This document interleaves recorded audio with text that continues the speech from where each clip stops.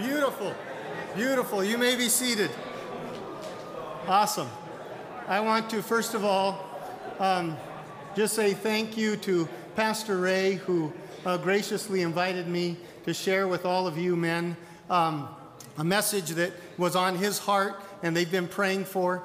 And I'm just glad to do that. I'm glad to just be here standing up in your presence. As you heard Pastor Ray say, I was, got COVID, was 2 weeks in the hospital. There were a couple of times that I thought my journey was over, but God graciously let me continue ministry and doing what I love, and that is teaching His Word. And so I am so grateful for that. Thank you, Lord. Amen.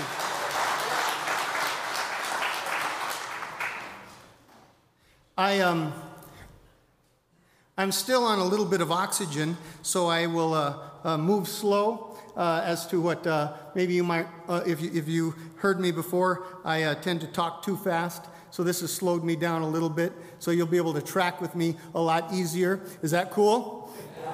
But we're still going to have fun, aren't we? Yeah. Let's pray. Father, we want to say, first of all, thank you for bringing us to this place. I pray right now that your Spirit would descend on all of us men, and Lord, that you would speak to our hearts. I pray, Father, that your strength would be made perfect in my weakness, and God, that you would speak to us as men, and Lord, that we would rise to the occasion. In Jesus' name I pray, amen. Amen. Amen.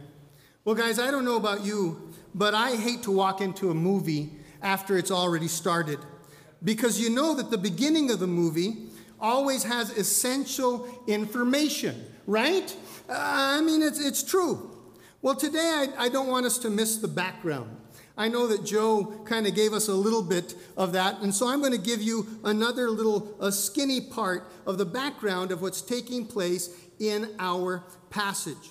I'll ask you to open to two books. The first is 1 Kings chapter 2, where our text is. And then I want you to open to Ephesians and be there in chapter 4 or thereabouts, and we'll walk through this.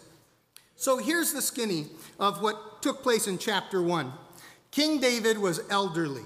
His health was starting to deteriorate. He's losing his hair, he's lost his hearing, he's lost his muscles, and he's probably lost a little bit of his memory. You know, like one guy said, getting old is not just aging, it's decomposing, really. In fact, look at your neighbor and say, los años. Just shake your head and say, los años, right? I mean, in fact, when you get up there in age, the only hope to ever look hot again is cremation.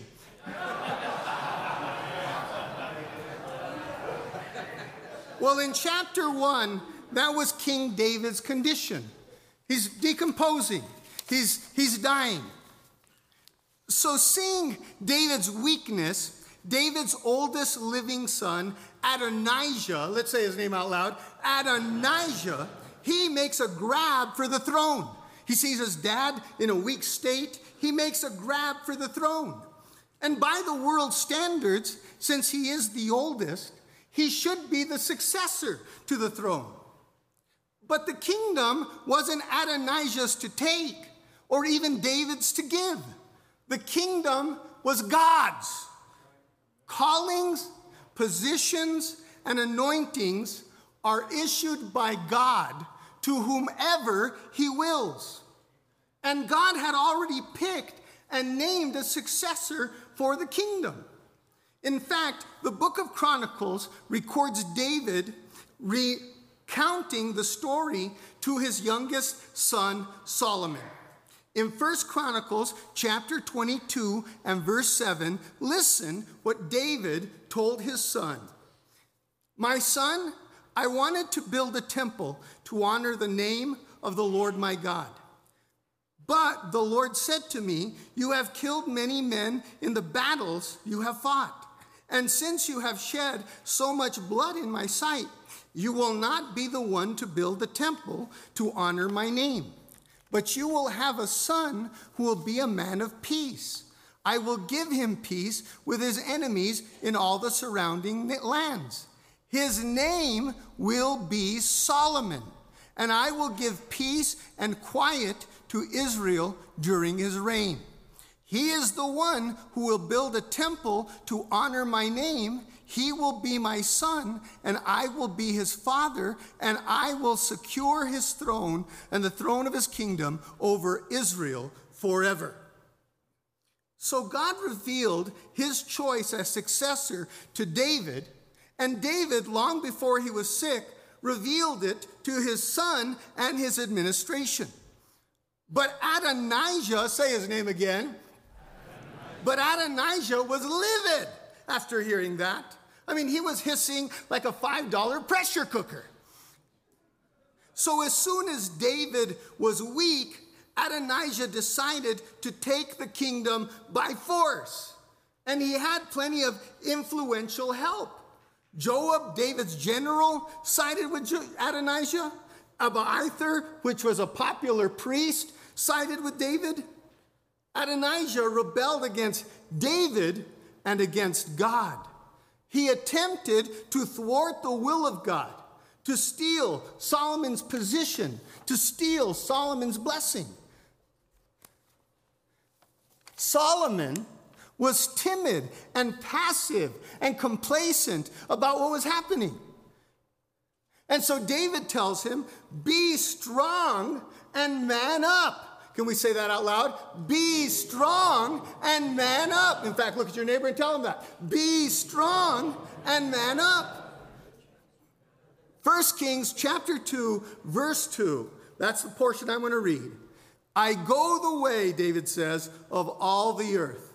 Read that last part with me. Be strong, therefore, and prove yourself a man. David was telling Solomon that he needed to step up into the calling that God had gave him, to be the man that God called him to be. Listen, if you don't fulfill the position God gave you, the wrong person will. I'm going to say it again. If you don't fill the position God gave you, the wrong person will. Just ask Adam. Adam was appointed and anointed by God to be the man. Everybody say it out loud. The what? The man, the leader. But he was passive and complacent when it mattered most. The result was catastrophic. And after the screw up, Adam hid. God called out to Adam and said, where are you? God's question, guys, wasn't geographical. God knew where Adam was. The question was spiritual and positional. Where are you? God was saying, you are far from where I appointed you to be. Unfortunately, there are a lot of men who are hiding, allowing a ruthless enemy and wicked culture to hijack their leadership. God is calling out to this generation, and he's saying, where are you? He's saying it's time to man up. Everybody say it out loud. What? It's time to man up. Okay. So what does it mean to man up? ¿Sabes qué? The measure of a man is not determined by muscles or machismo-ism, right?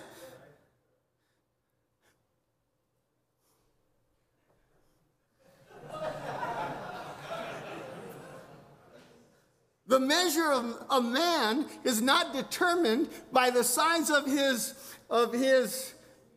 truck, all right?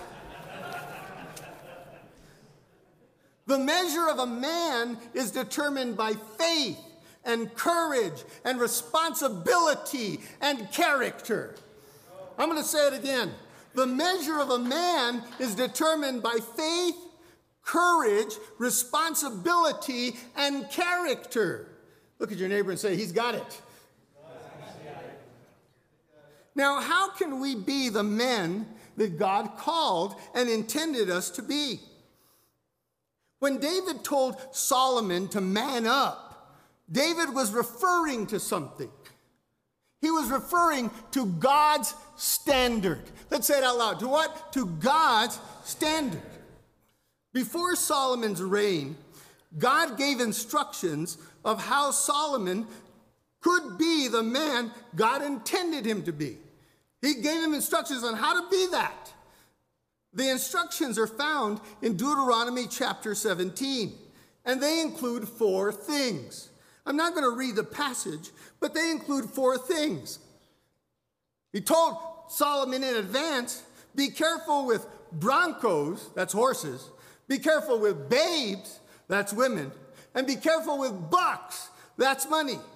In other words, don't feed your pride, your lust, and your greed.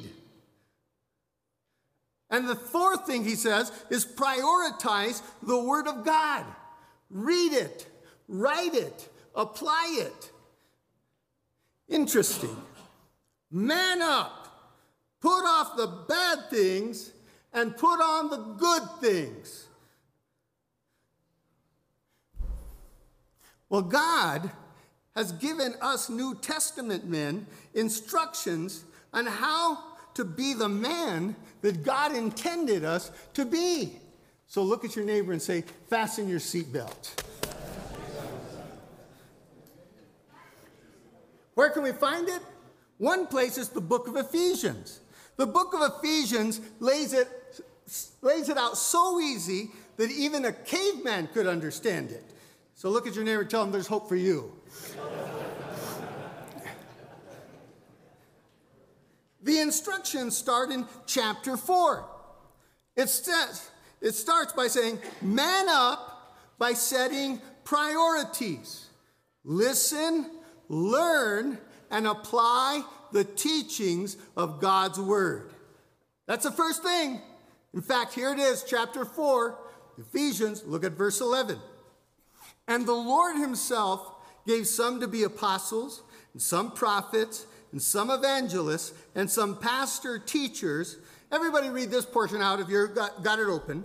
For the equipping of the saints, for the work of the ministry, for the edifying of the body of Christ, until we all come to the unity of the faith and of the knowledge of the Son of God, to a perfect man, to the measure of the stature of the fullness of Christ. Hearing the word of God regularly will ignite knowledge and faith and courage and righteousness. So read your Bible, go to church, get involved, listen to and learn, apply and practice so that you can measure up to the fullness of Christ Jesus, who happens to be the perfect model of a man. That's the first one. Look at your neighbor and say, get your priorities right. Next, we find in Ephesians, to be the man God intended us to be. He said, don't just prioritize God, but he also says that we're instructed to man up and make changes. Look at your neighbor and say, make changes. Now, each of us men have different personalities, but we all have the same proclivities, the same inclinations. Our sinful nature as men is prepackaged with lust, pride, self-sufficiency, ego, stubbornness, and insensitivity. I'm going to say it again. Our sinful nature is prepackaged with lust, pride, self-sufficiency, ego, stubbornness, and insensitivity. Go ahead and look at your neighbor and tell him he just described you to a T.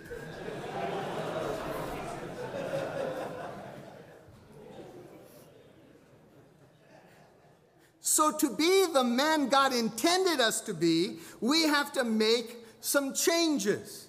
What kind of changes? Well, first, here we find in Ephesians, we must put off habitual and secret sin. Look at verse 22 of chapter 4. It says that you put off concerning your former conduct the old man which grows corrupt according to the deceitful lusts, and be renewed in the spirit of your mind, that you put on the new man, which was created according to God in true righteousness and holiness. All right, so here's what God said. To be the man I intended you to be, one, you have to prioritize me and my word. Learn it, read it, practice it. Look at your neighbor and say, let's do it. But then the next thing is we also need to make some changes. We need to put away from us or cut off habitual and secret sin. Lingering sinful habits will cripple your manhood. Whether it's alcohol or drugs or gambling or lying, the guilt of those things really create a sense of guilt that marginalizes you, keep you inactive and unproductive and unfruitful. I was talking to an individual just the other day, a man who has had every opportunity to get involved in a variety of different things in the church, to grow and become all that God intended him to be. But he's been on the fringes for so long, until recently, when he came up and he said, the reason I was on the fringes is because I had secret sin in my life. I was doing those things and practicing those things, and they condemned me day after day. And so every time I wanted to step up and go a little further and a little deeper, the hypocrisy, the feeling of that, it kept him from being the man that God intended him to be.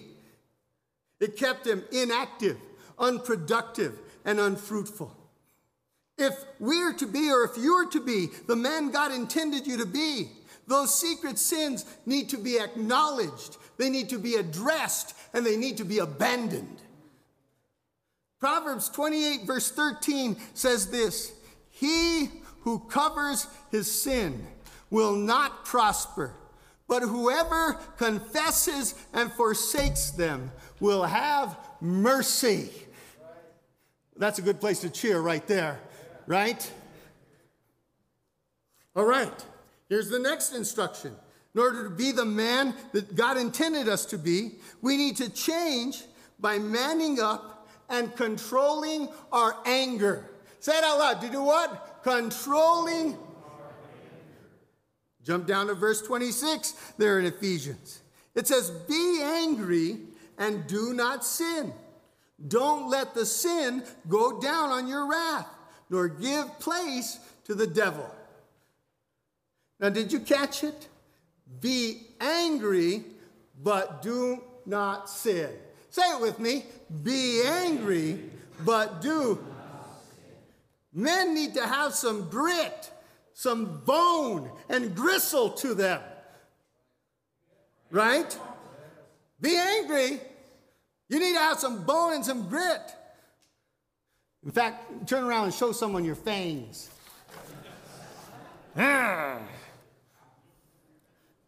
I mean, Jesus had some grit. Jesus got hot about injustice and abuse and deception. I mean, he cracked the whip without sinning. But some of you are just short-fused and highly combustible. The smallest thing sets you off, and everybody knows it. Your wife knows it. The neighbors know it. Your co-workers know it. The morning commuters know it. The drive-thru attendant at Taco Bell knows it.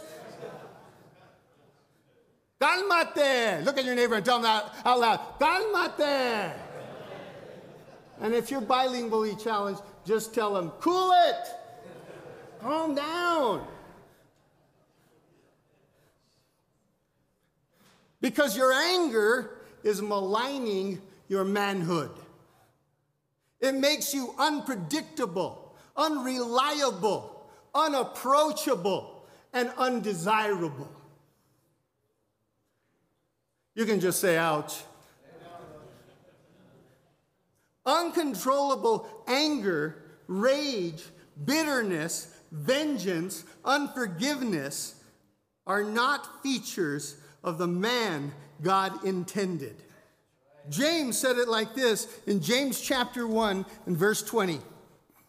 For man's anger does not bring about the righteous life that God desires. I want to read it again. For man's anger does not bring about the righteous life that God desires.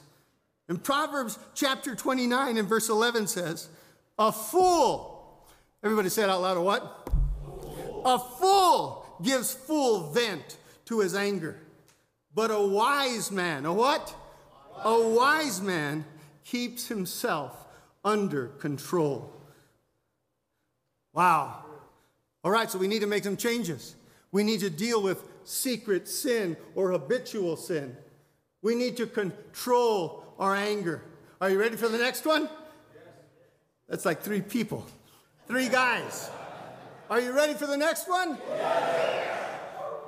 Here's the next instruction. To be the man that we need to be, that God intended us to be, we need to stop being stubborn.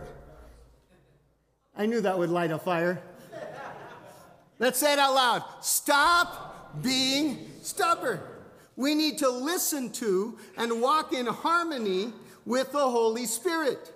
Joe just told us about the whole fact of the Holy Spirit is available to us, but we need to stop, listen, and follow the working and the leading of the Holy Spirit. Jump down to verse 30 there in Ephesians 4.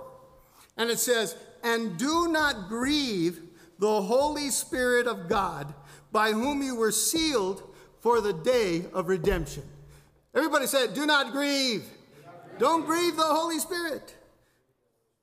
Now listen, as men, we tend to be self-sufficient. We don't need directions. We won't read instructions, and we avoid advice. That's why we're so much like thumbtacks, and we only go as far as our heads let us.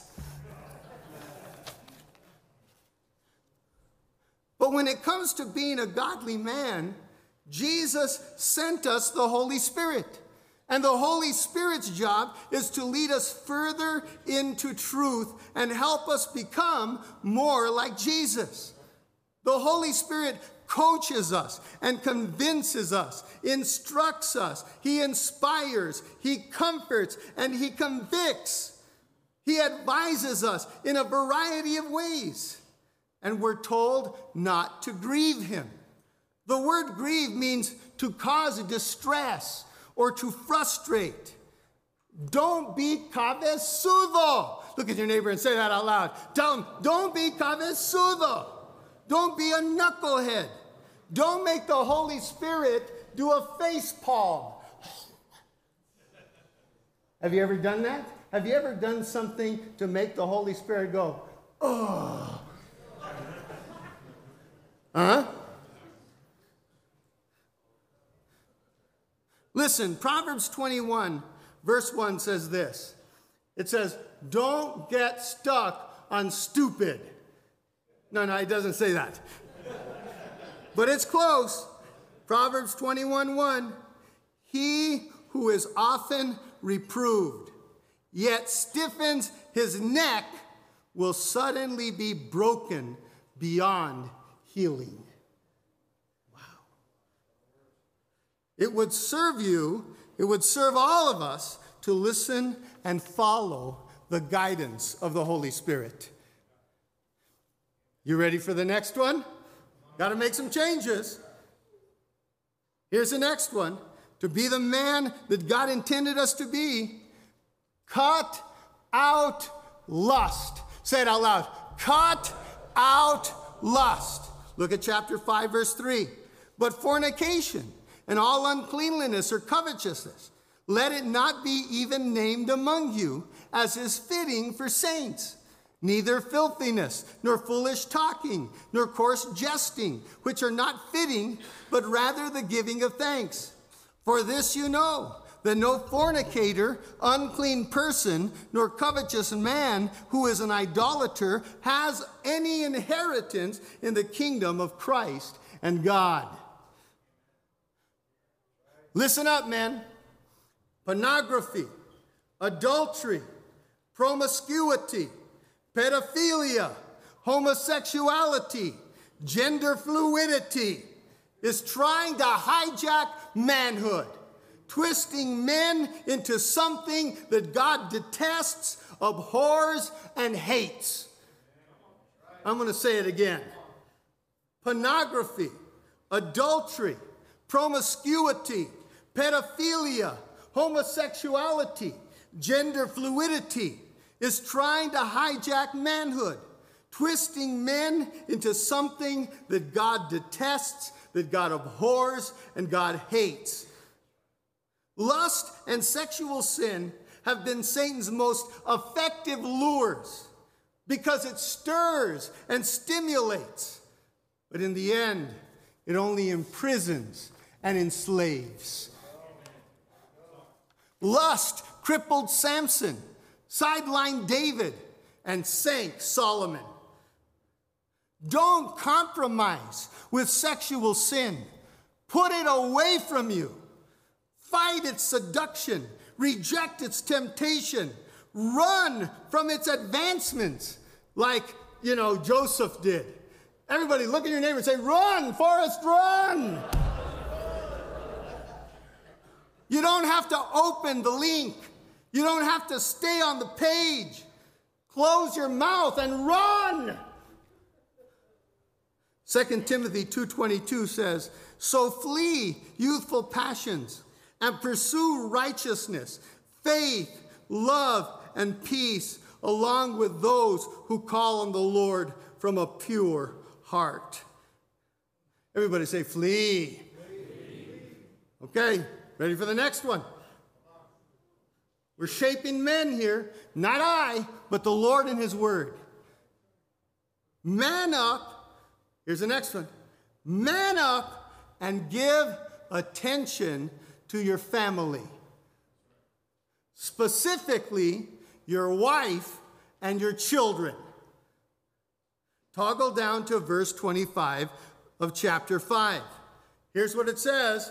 Husbands, love your wives, just as Christ also loved the church and gave himself for her. So here we have some pretty cool stuff. All right, I got to make some changes to be the man God intended to me. I need to deal with my secret sin and, habitual sin. I need to, stop being stubborn. I need to control my anger. I need to deal or cut away lust. And now he also says, you need to focus or give attention to your family, specifically your wife and your children. Love your wives as Christ also loved the church. I could spend an hour elaborating on the theological application of this verse. I could say, love your wives unconditionally, sacrificially, romantically, faithfully. I could take all of those words and we could unfold them. But I think I'll just give you the love your wives for dummies version. Is that okay?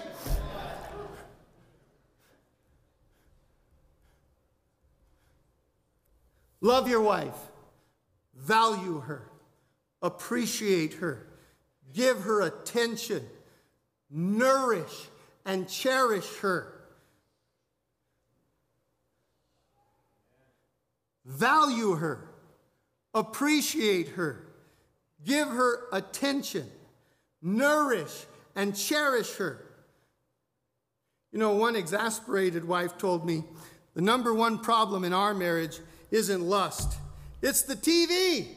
It has all of his attention. That woman was crying out for love, for attention, for appreciation, for value, for worth. There's a story about a couple who went to a therapist. They sat there and they went back and forth for quite a while. When the therapist got up, walked over to the wife, pulled her up out of the chair, and gave her a long, passionate kiss that just took her breath away.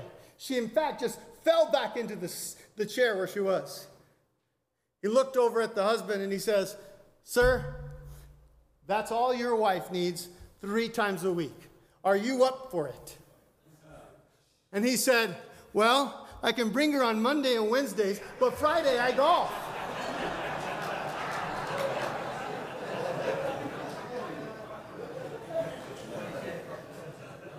Now we laugh, but how many of our wives need that watering, need that love, need that affection? How many of our wives need exactly that?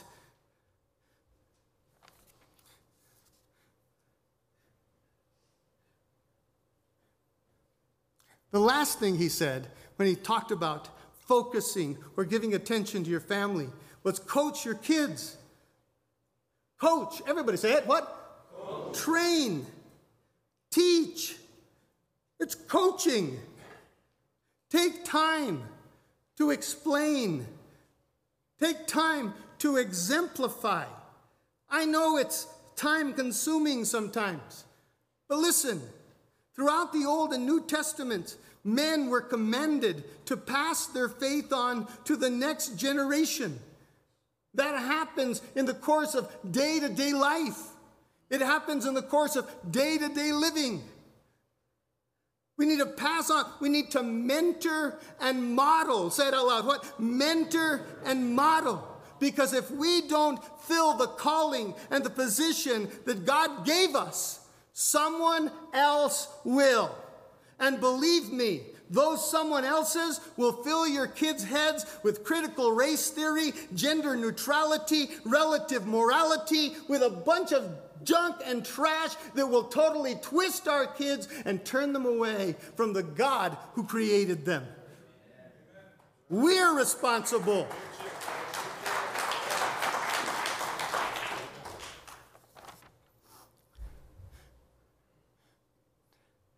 I look at the clock because I left out one specific one. I wasn't sure I'd have enough time, but I want to make sure and offend everybody today. I wasn't sure I'd have enough time, but since I do, chapter 4, verse 28 says, "Stop stealing and sponging and get a job." We want to be the men that God called us to be, that God intended. We need to work to support our families. Listen, a job provides more than a paycheck. It provides self-respect, confidence, responsibility, accountability, and a sense of accomplishment. It provides security. Did you know God gave Adam a job right out of the gate? It's part of manhood. So, to be the man that God intended us to be, men set priorities. They love and serve God. Men put off habitual and secret sin. Men control their anger. Men listen and are led by the Holy Spirit. Men cut out lust and sexual sin. Men give attention to their families. And I'll close with this final verse from the Apostle Paul in 1 Corinthians 16:13. He said, "Be watchful, stand firm in the faith, act like men, and be strong." Now listen, if you're here this morning and you have been engaged in secret or habitual sin. You've let your anger run rage and run right over you. You've been stubborn. You've been engaged with lust or sexual sin. Or maybe you've been failing, in loving your wife and coaching your children. This is the place before God to admit it and to quit it, to repent and start anew. So if that is what's happening in your life, forget ego. Forget about what anybody else thinks. I want you to stand to your feet right now. If that's what you're dealing with, you need to confess it and get it out of your life. Any one of those, go ahead, stand up right now where you're at.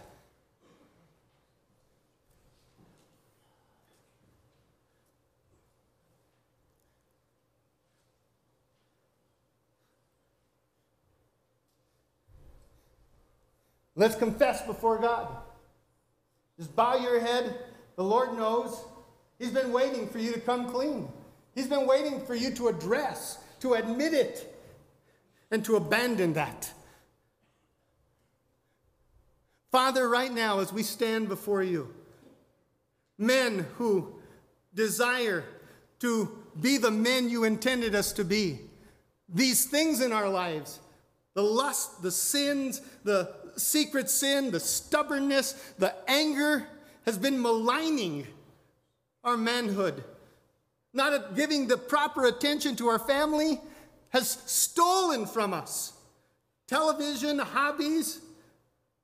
Lord, we come clean before you right now. We repent. We ask, Lord, that you cleanse us and that your Spirit descend and infill us and empower us to be the men that we need to be, that we should be, that you intended us to be. We thank you for the deliverance right now from those things as we lay them before your feet. And we do what the final chapter says in Ephesians.